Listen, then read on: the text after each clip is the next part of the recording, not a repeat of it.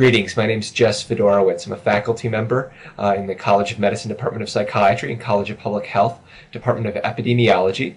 I'm pleased to be able to talk to you today about major mental illnesses, specifically schizophrenia and bipolar disorder in older adults. Before we begin, I have a few disclosures.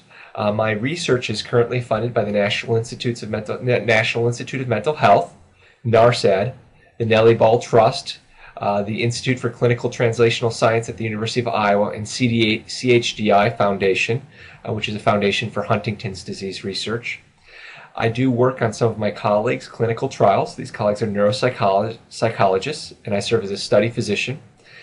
These studies are funded by NeuroSearch, Vitalant Enzymatic Therapy, and the National Center for Complementary and Alternative Medicine, as well as the National Institutes of Health. We have sort of some broad and ambitious goals for today's talk, including to review the diagnostic criteria in general for bipolar disorder and schizophrenia. We'll talk about some unique features in the assessment of these conditions in older adults, as well as describe the course of illness in the aging population. Then we're going to conclude by talking about ways we can more effectively manage these conditions, and importantly, and especially important in older adults, monitor for the adverse effects of treatments for bipolar disorder and schizophrenia.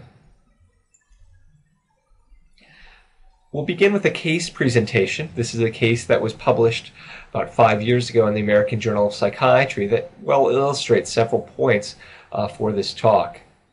The patient is a 60-year-old married male. He has no past psychiatric history, and his medical history has been significant only for high blood pressure. He presents with insomnia, increased energy, pressured speech, and that is talking so fast that he can't be interrupted, tangential thinking, and grandiose delusions. In more specific details, he claimed to have very close relationships with many women. There was no evidence to support this, and he was in fact spending several hundreds of dollars on clothing to, quote, catch the lady's eyes, unquote. This was a clear change from his premorbid behaviors. In another clear change from his premorbid behaviors, he had his eyebrow and tongue pierced in an attempt to make himself more attractive. He had several unusual ideas, such as claiming he was a sounder, meaning that he could see into the future, and that he had the ability to run the United Nations. And he complained that the world around him was too slow. The patient also described auditory hallucinations, hearing music, hearing television commercials. He denied any alcohol or illicit drugs. Family history was notable only for a brother with panic disorder. The patient had been married and divorced twice and had no children.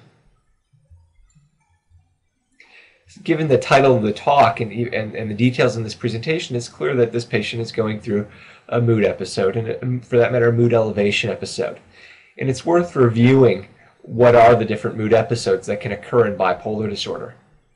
Bipolar disorder is characterized by episodes of mood elevation, typically alternating with episodes of depression. So the episodes we're going to define in the coming slides are mania, hypomania, and major depression.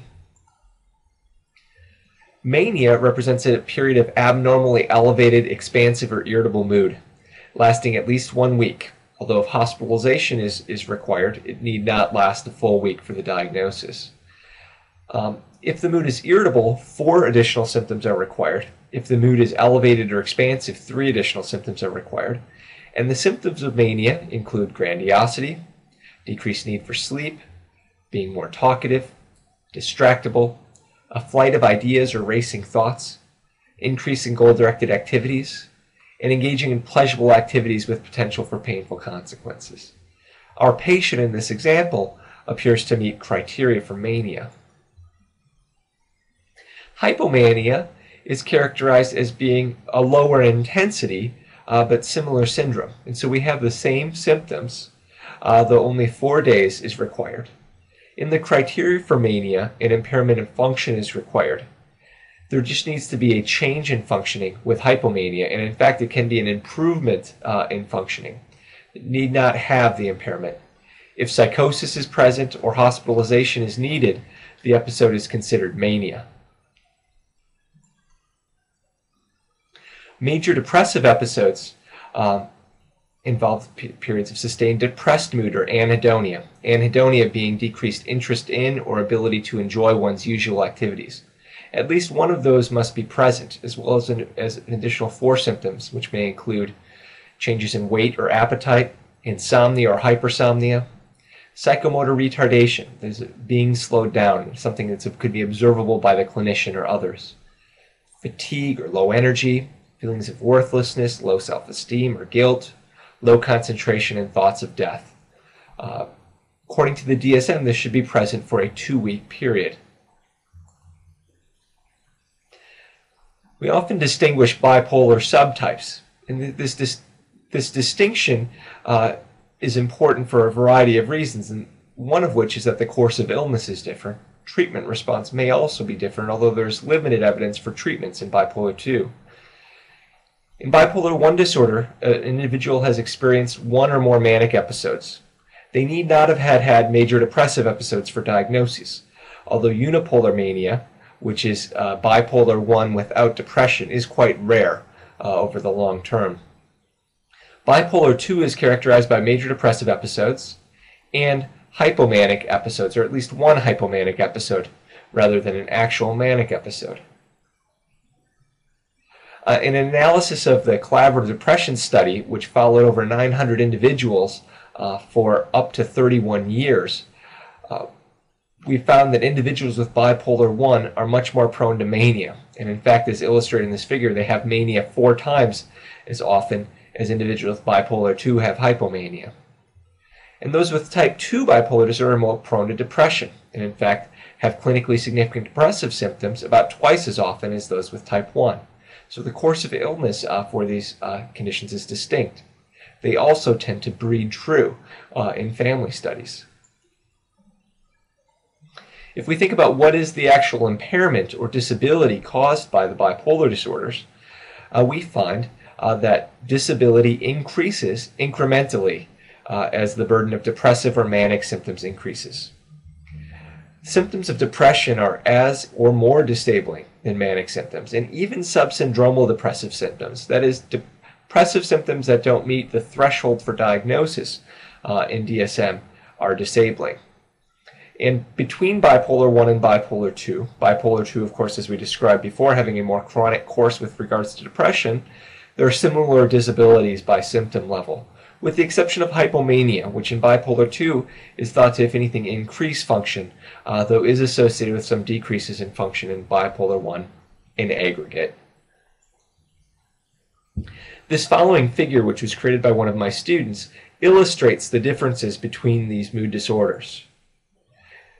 So the first curve here illustrates unipolar or major depression.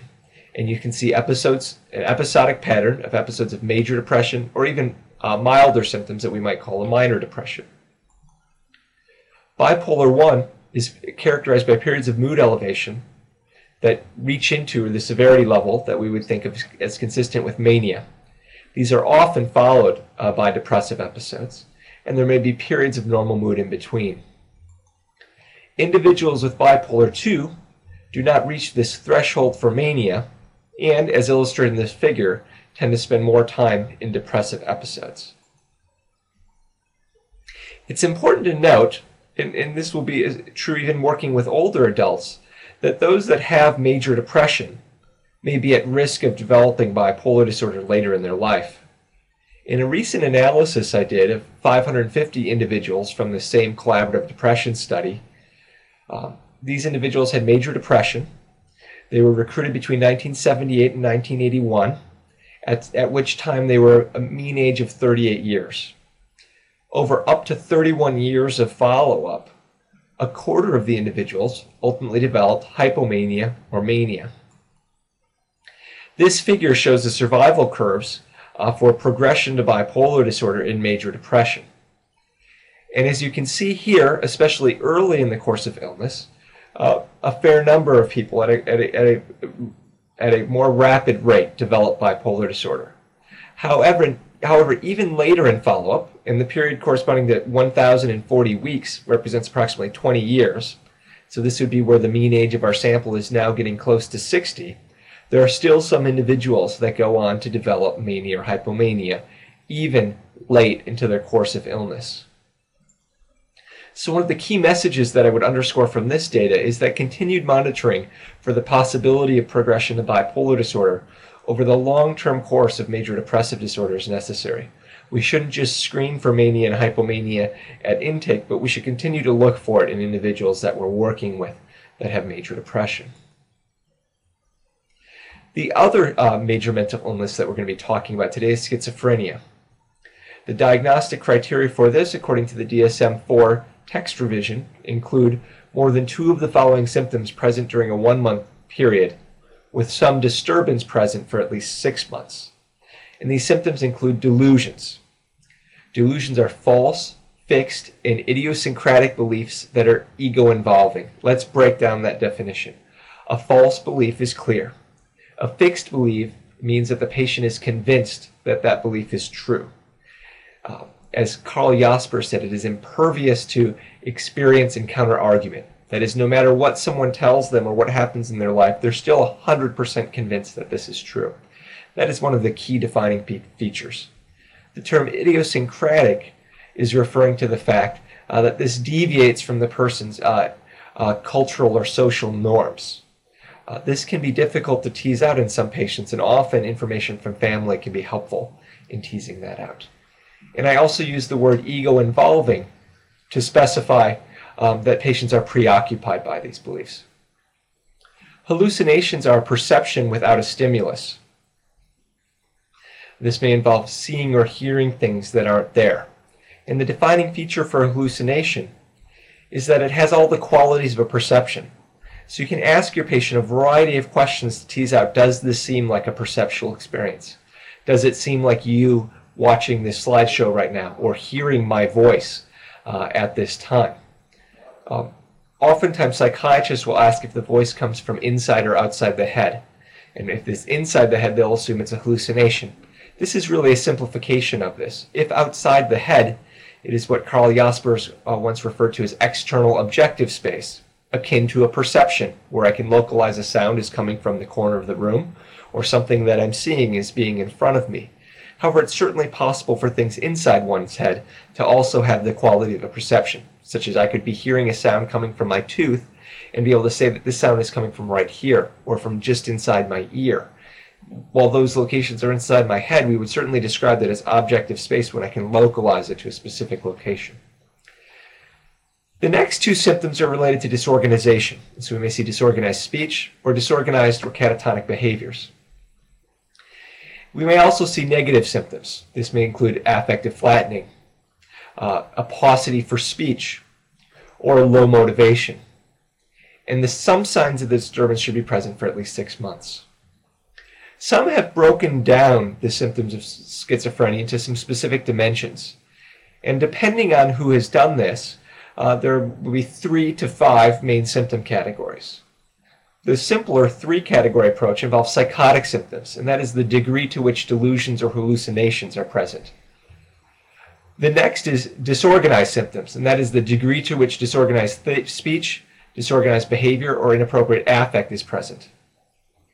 And the last category is negative symptoms, and that is the degree to which negative symptoms, such as a flat affect, not speaking much, or low motivation are present.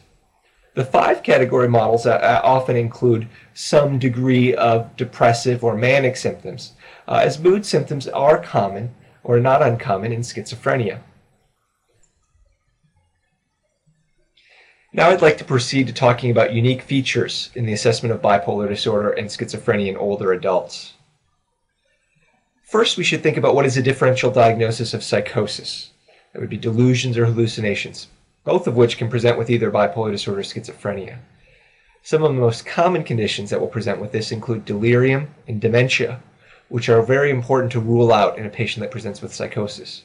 Psychotic mood disorders, broadly defined to include major depression and bipolar disorder, are the next most common cause.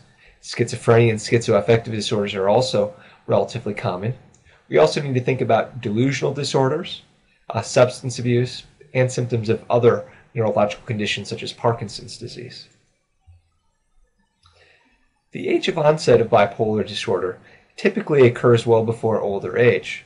As illustrated in this figure here, many of the people when they first develop bipolar disorder are young adults. But you will also notice in this figure that there are some individuals that are developing it later in life. And as you may recall from my prior data, that a number of patients with major depression will go on to progress to bipolar disorder even later in life. Overall, the mean age of onset for bipolar disorder is 21 years of age. Those studies of hospitalized patients for bipolar disorder suggest that as many as 29% in one study have had an onset greater than 50 years of age. Those with a late onset were more likely to be female, but otherwise appeared pretty similar in regards to medical comorbidity, utilization, and other sociodemographic factors. Let's go back to our case presentation of an individual presenting later in life with a manic syndrome. Our patient had an unremarkable laboratory workup. Serum chemistries were normal, complete blood count, liver transaminases, thyroid function tests, a screen for syphilis, urine drug screen, alcohol, all of these were normal. Head imaging was performed, and on head imaging, a mass was seen in the patient's medial right temporal lobe. This was debulked by neurosurgery. The specific diagnosis of the tumor was not reported in the publication. The patient was started on medications for acute mania, specifically olanzapine, an antipsychotic, and divalproex, an anticonvulsant or mood stabilizer. So this patient presented with mania after having a brain tumor. And this has sometimes been called secondary mania, because at least as defined in the Diagnostic and Statistical Manual, bipolar disorder is considered to be an idiopathic condition. That is a condition not caused by drugs, alcohol, or a medical condition. Mania in older adults commonly occur as secondary to identified medical causes, although there's limited data to suggest exactly how common is it and what proportion of these new onset cases could be deemed secondary. But brain lesion, including from stroke, is one cause, seizure activity, head injury, endocrine abnormalities, drug or alcohol use, which is something we too often forget about in older adults and certainly shouldn't be forgetting about, as well as infections, specifically infections of the central nervous system. Our patient had brain lesions, and brain lesions have typically been located in the following areas: bilateral orbital frontal cortex, right basal and medial temporal lobe, basal ganglia, thalamus, right frontal temporal areas. So our patient's lesion location is pretty classic, being located in the right medial temporal lobe. So when do we get head imaging in patients that present with mania? And there are no specific practice guidelines addressing this, but there have been some published suggestions and recommendations. It has been suggested that we get head imaging in older adults if there's a change in their mental status that's new after the age of 50. So something new, a new behavior, a new symptom is coming up that wasn't present before. For any patients with new onset mania or psychosis, so if your patient is 65 years of age and they've never had mania before, that would be indication for head imaging. However, if they've had mania intermittently since they were in their early 20s, that may not be an indication. New onset psychosis, new onset delirium or dementia. If there's an association, of course, between symptoms and head injury or with the development of abnormalities on neurological exam, these would certainly be indications for imaging. How about the laboratory workup? I detailed some of the laboratory workup here. And these are some of the things that have been suggested for a laboratory workup in a patient with a new onset of psychotic symptoms. Complete metabolic panel, complete blood count, checking a TSH for thyroid, RPR for syphilis, HIV testing, vitamin B12 and folate, a urine drug screen and serum alcohol. You can consider, depending on the clinical presentation and the social or occupational history, whether it makes sense to get a heavy metal panel or an EEG or electroencephalogram. So how about treatment in case with secondary mania? And this really depends what the cause of the secondary mania is. If it's something reversible, the patient may not require long-term prophylactic treatment, such as with a mood stabilizer. However, for some etiologies, such as this brain lesion patient, it may continue, or if a patient has a stroke where we're not going to be able to reverse the underlying cause, long-term treatment may be needed.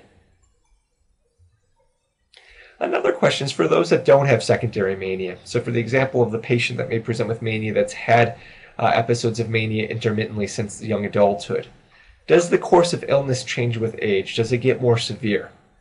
And this was studied in an analysis of the collaborative depression study by Bill Coryell, who found that those with a younger age of onset of bipolar disorder tended to have some increase in persistence of depressive symptoms with age. That is, they ended up spending more time depressed as they got older.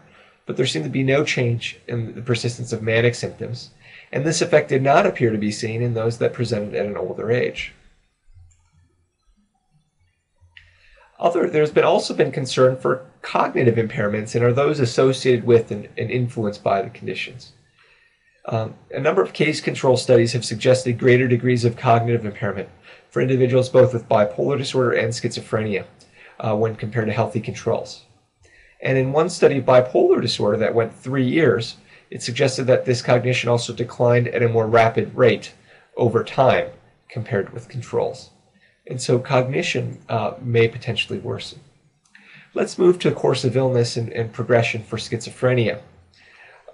Age of onset distributions also show the greatest risk in young adulthood, but you'll see here in the figure there are still incident cases that present even later in life.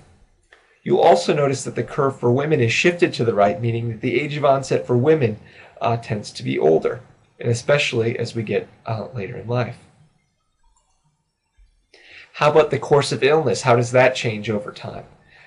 We'll be getting to that, but the mean age of onset is, as I mentioned, somewhat later.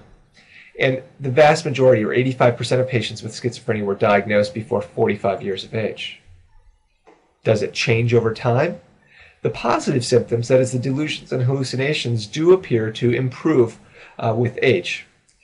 However, the negative, disorganized symptoms, the data is less clear. Some studies have suggested that there's improvement. Other studies have found no change. And some studies have suggested a worsening in negative symptoms. As far as cognitive impairments, again, schizophrenia is also associated with some nonspecific cognitive impairments. It's thought that these may be exacerbated by age-related declines. It's not clear if these declines are greater than would be expected in healthy controls. These cognitive impairments may be important because impairments in social function, which is an important piece of the individual's function, may be associated with both the negative symptoms and any cognitive impairments that patients have. There's another important piece to addressing these major mental illnesses, particularly, though not exclusively, to older adults. And that is patients with bipolar disorder and schizophrenia tend to have more medical comorbidities than you would expect from a general population of older adults. And in mixed age studies, patients with schizophrenia and bipolar disorder have been found to have approximately twice the risk of dying. And so that is the number of people in these samples that die over a certain period of time are about twice as many as you would expect to happen based on the age and gender of those groups compared to the general population. The excess deaths, that is the deaths that happen more than expected, are mostly due to suicide and vascular disease. In fact, I've estimated from prior studies that approximately 2/3 or more of the excess deaths are related to these two specific causes of death. This is data from a study by Osby that was performed in Sweden, where they looked at more than 15,000 inpatients with bipolar disorder and followed them until a good number had died, and they looked at the number of excess deaths in the sample. And as you can see here in this figure, the leading cause of excess death, accounting for approximately 1/3 of the excess deaths, was vascular disease. And suicide accounted for more than 1/4 of the excess deaths. But this highlights the need that there is this health disparity here, and the public health significance of this is important. We can screen for risk factors for vascular disease. We can treat these risk factors. So an important part of managing schizophrenia and bipolar disorder in older adults is managing these vascular risk factors, which are something that may make them more likely to die than their non-afflicted individuals. If we look at the treatment of medical comorbidity, unfortunately, individuals with bipolar disorder and schizophrenia are less likely to be monitored for and to receive adequate treatment for medical conditions. So in the case of vascular risk factors, for instance, they're less likely to be screened for vascular risk factors. When those vascular risk factors are identified, they're less likely to receive the appropriate treatment for those risk factors. And even when the treatments are prescribed, they may be less likely to adhere to or take the medications as prescribed. And this leads to another important pearl for the management of patients with mental illnesses such as schizophrenia and bipolar disorder, that you need to make some assessment of their ability to self-manage medications. Cognitive deficits, other symptoms may interfere with their ability to do this. So I encourage clinicians to assess the patient's ability to self-manage medications. If a patient isn't responding to treatment, to consider that maybe this is because they're not managing their medications or taking their medications as prescribed. And when needed, assist the patient in having resources to manage medications. This may include monitoring by family members, visiting nurse coverage, or a variety of things, but adherence is certainly something important to recognize. So let's talk more about treatments for major mental illnesses in older adults. The available options for the treatment of bipolar disorder in older adults is really the same armamentarium that we have for younger adults. It includes lithium, anticonvulsants, antipsychotics, antidepressants, and we shouldn't forget electroconvulsive therapy. It has been said that there is a, quote, dearth of literature in elderly individuals with bipolar disorder, unquote. So much of our recommendations that we're going to have for the management of older adults is going to come from data from mixed-age samples. In general, the treatment of acute mania involves antipsychotics or mood stabilizers.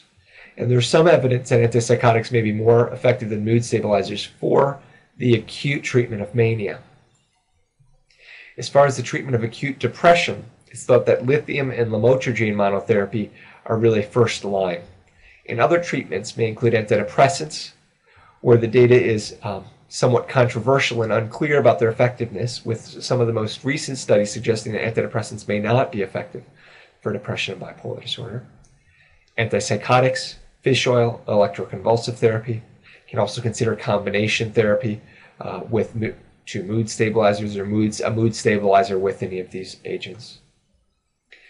Maintenance therapy, there's some evidence for mood stabilizers and antipsychotics, but I would argue that the traditional mood stabilizers should be considered first line for maintenance, given that maintenance is often lifelong, and that some of the long-term side effects of antipsychotics, such as weight gain, risk of tardive dyskinesia, increased risk of diabetes, and the like, may be more problematic, though certainly the mood stabilizers themselves have some adverse effects that we need to monitor for long term and shouldn't be taken lightly. As far as dosing of mood stabilizers, with the exception of lithium, the dosing range for older adults is similar to that for younger adults. Many have suggested that the dose range for lithium should be slightly lower, in a range of 0.4 to 0.7 milliequivalents per liter. Although there is very limited data, as we'll see in coming slides, to support whether or not this is the case.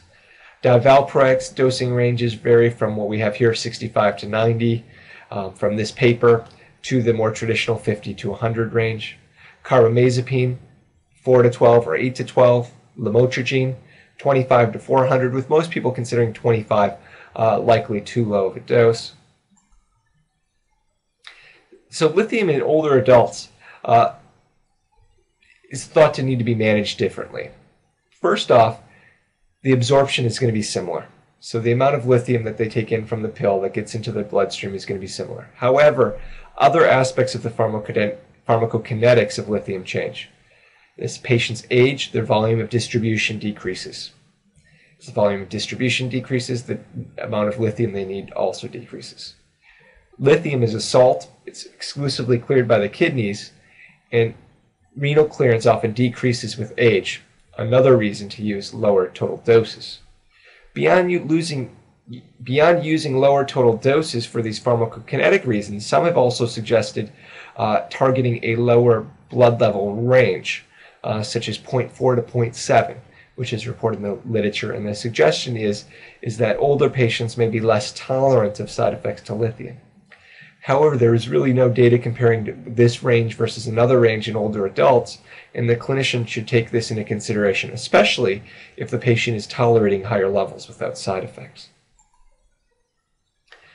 A number of the medications that older patients are often on may interact with lithium in ways that can cause toxicity.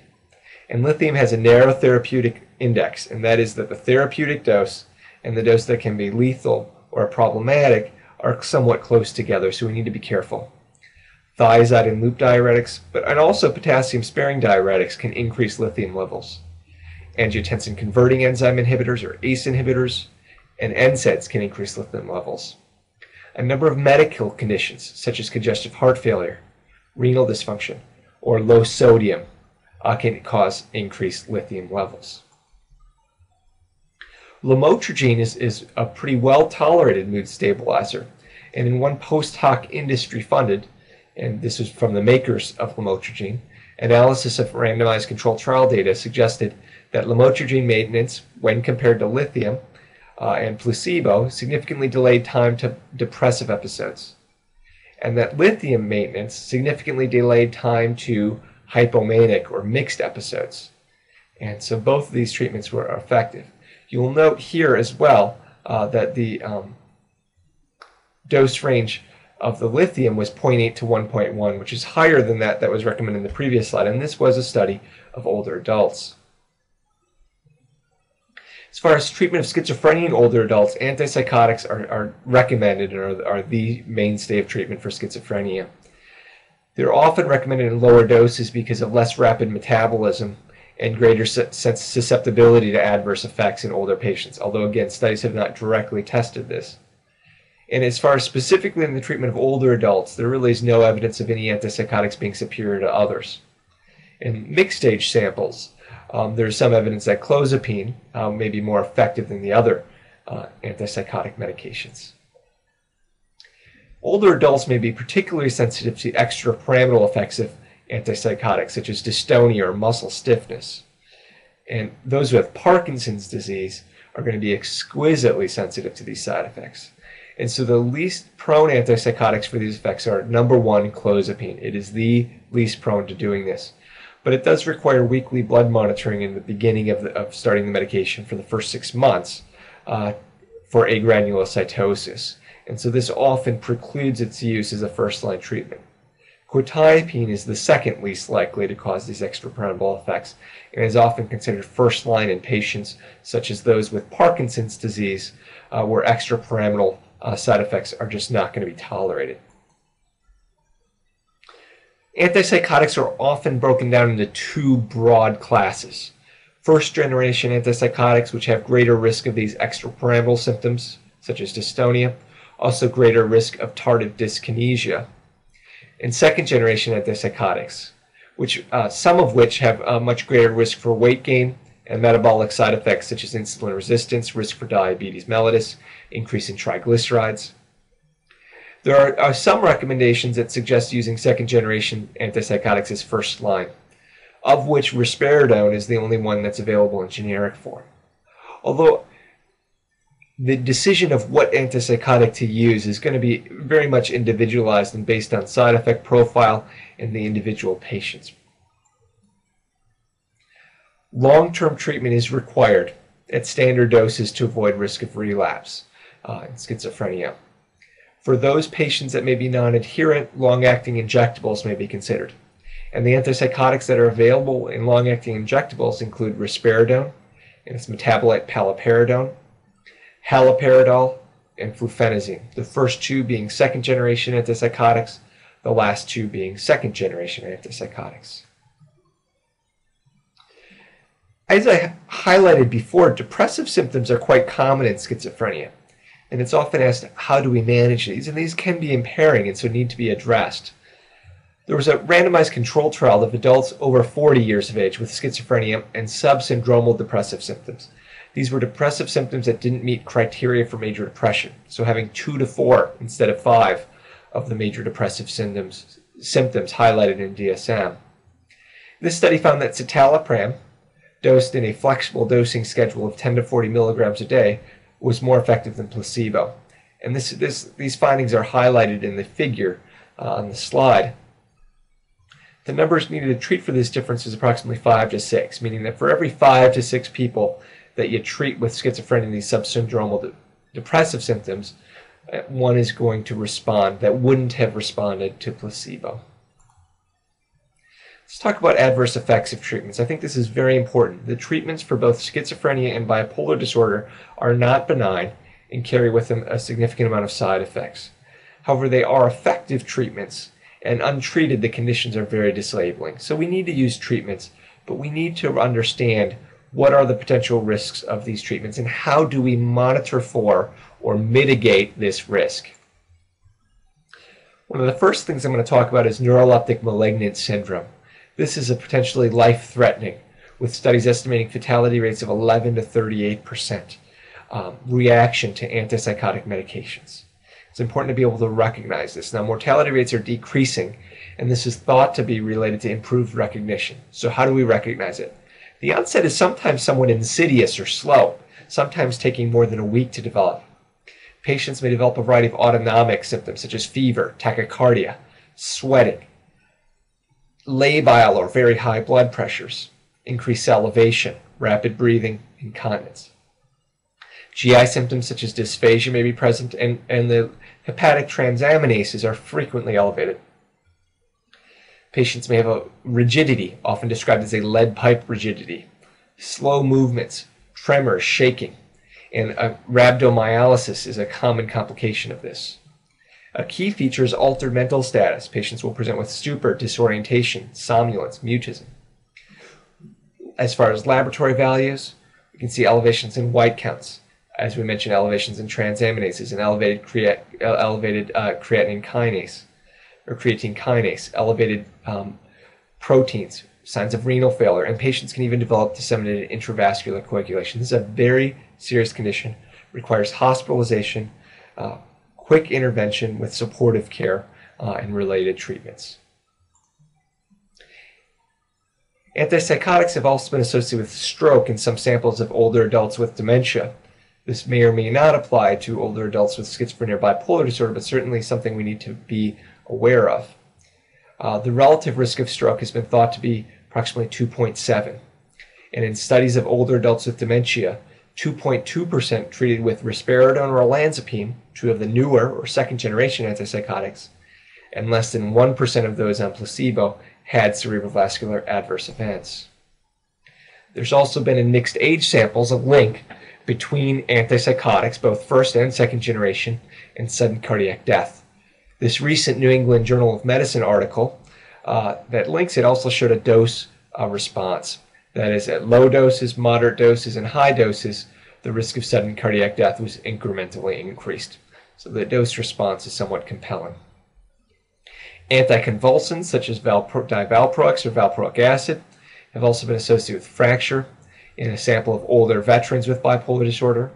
The diagnosis of bipolar disorder itself was independently associated with a 20% increased risk of fracture, and anticonvulsant use was associated with a twofold increased risk. In mixed age samples, first generation antipsychotics have also been associated with increased risk of hip and femur fractures. So there are a number of potentially concerning side effects with these medicines that we may need to look out for, although these are difficult things to monitor for. Most of the data that I've highlighted before comes from what we refer to as pharmacoepidemiologic studies. These are post-marketing surveillance studies, often large in scale, often using administrative or claims data. Some of these studies have been criticized for failing to adequately address severity of illness and having the potential for residual confounding. But these findings are nonetheless quite concerning, and clinical trial data certainly suggests that there are significant adverse effects that we can routinely monitor for. I'm going to now talk about some of these more common adverse effects that we have clinical trial data to support the presence of. Lithium can cause weight gain. Valproic acid derivatives are associated even more strongly with weight gain, as well as insulin resistance and the related polycystic ovarian syndrome. Second generation antipsychotics have been associated with weight gain, insulin resistance, hyperlipidemia. It's also important to note that antipsychotics can cause QT prolongation, one mechanism that's thought to potentially link these medications to sudden cardiac death, and especially the first generation antipsychotic thioridazine and the second generation antipsychotic ziprasidone. So lithium, how do we monitor for side effects of lithium? It's recommended that before starting or around the time of starting lithium, you obtain a BUN, creatinine, thyroid function, and EKG. Every 2 to 3 months in the first 6 months, Renal and thyroid function should be tested, and every 6 to 12 months and as needed thereafter. Now, this may be as needed in response to side effects or as needed in response to lack of therapeutic effect. So, if the patient is not responding, maybe they're not taking the lithium as prescribed, maybe their level is too low. This would be a good indication for checking a level. So anytime you're concerned about NAD adherence, lithium levels can be checked. Divalproex monitoring, what's suggested is a complete blood count and hepatic function with transaminases every 6 months. Antipsychotics, it's recommended that body mass index be assessed, and some suggest also waist circumference at baseline, 4, 8, and 12 weeks, and quarterly thereafter. Fasting glucose should be obtained at baseline, 12 weeks, and annually thereafter. Lipid profile at baseline, 12 weeks, and recommendations vary from 2 to 5 years thereafter. I might suggest annually to semi-annually, given that even after 12 weeks we can see changes in weight and lipid profile. Suggestions related to EKG are varied. Some suggest getting a baseline EKG to make sure that the patient doesn't have prolonged QT before starting the medication, and if symptoms are present thereafter. And symptoms that we would be looking for might be dizziness, syncope, palpitations. Some may get an EKG only if there's a family history of sudden cardiac death, but certainly an EKG is something that you may need to consider, and the QT interval is something to think about. As far as overall conclusions for this talk, bipolar disorder and schizophrenia commonly begin in early adulthood, and though can begin late in life, they persist through life, and the course of illness with these conditions may change, notably with more depressive symptoms in bipolar disorder, less psychotic symptoms in schizophrenia. These conditions are associated with really substantial medical comorbidity that has a large impact on patients' mortality, and really comprehensive and integrated medical and psychiatric care is needed for the most optimal and appropriate management of these patients. And treatments are generally similar to younger adults, with the exception perhaps of some suggesting a lower blood level target for lithium. And particular attention should be paid to the potential side effects, many of the key ones that we highlighted here, although given the breadth of this topic, we certainly could not be comprehensive in the review of those side effects. But hopefully you feel more comfortable in both recognizing, managing, and monitoring for adverse effects of treatment in older adults with schizophrenia and bipolar disorder. I'd like to review some of the references that are highlighted here, and we'll just leave a few seconds for each slide.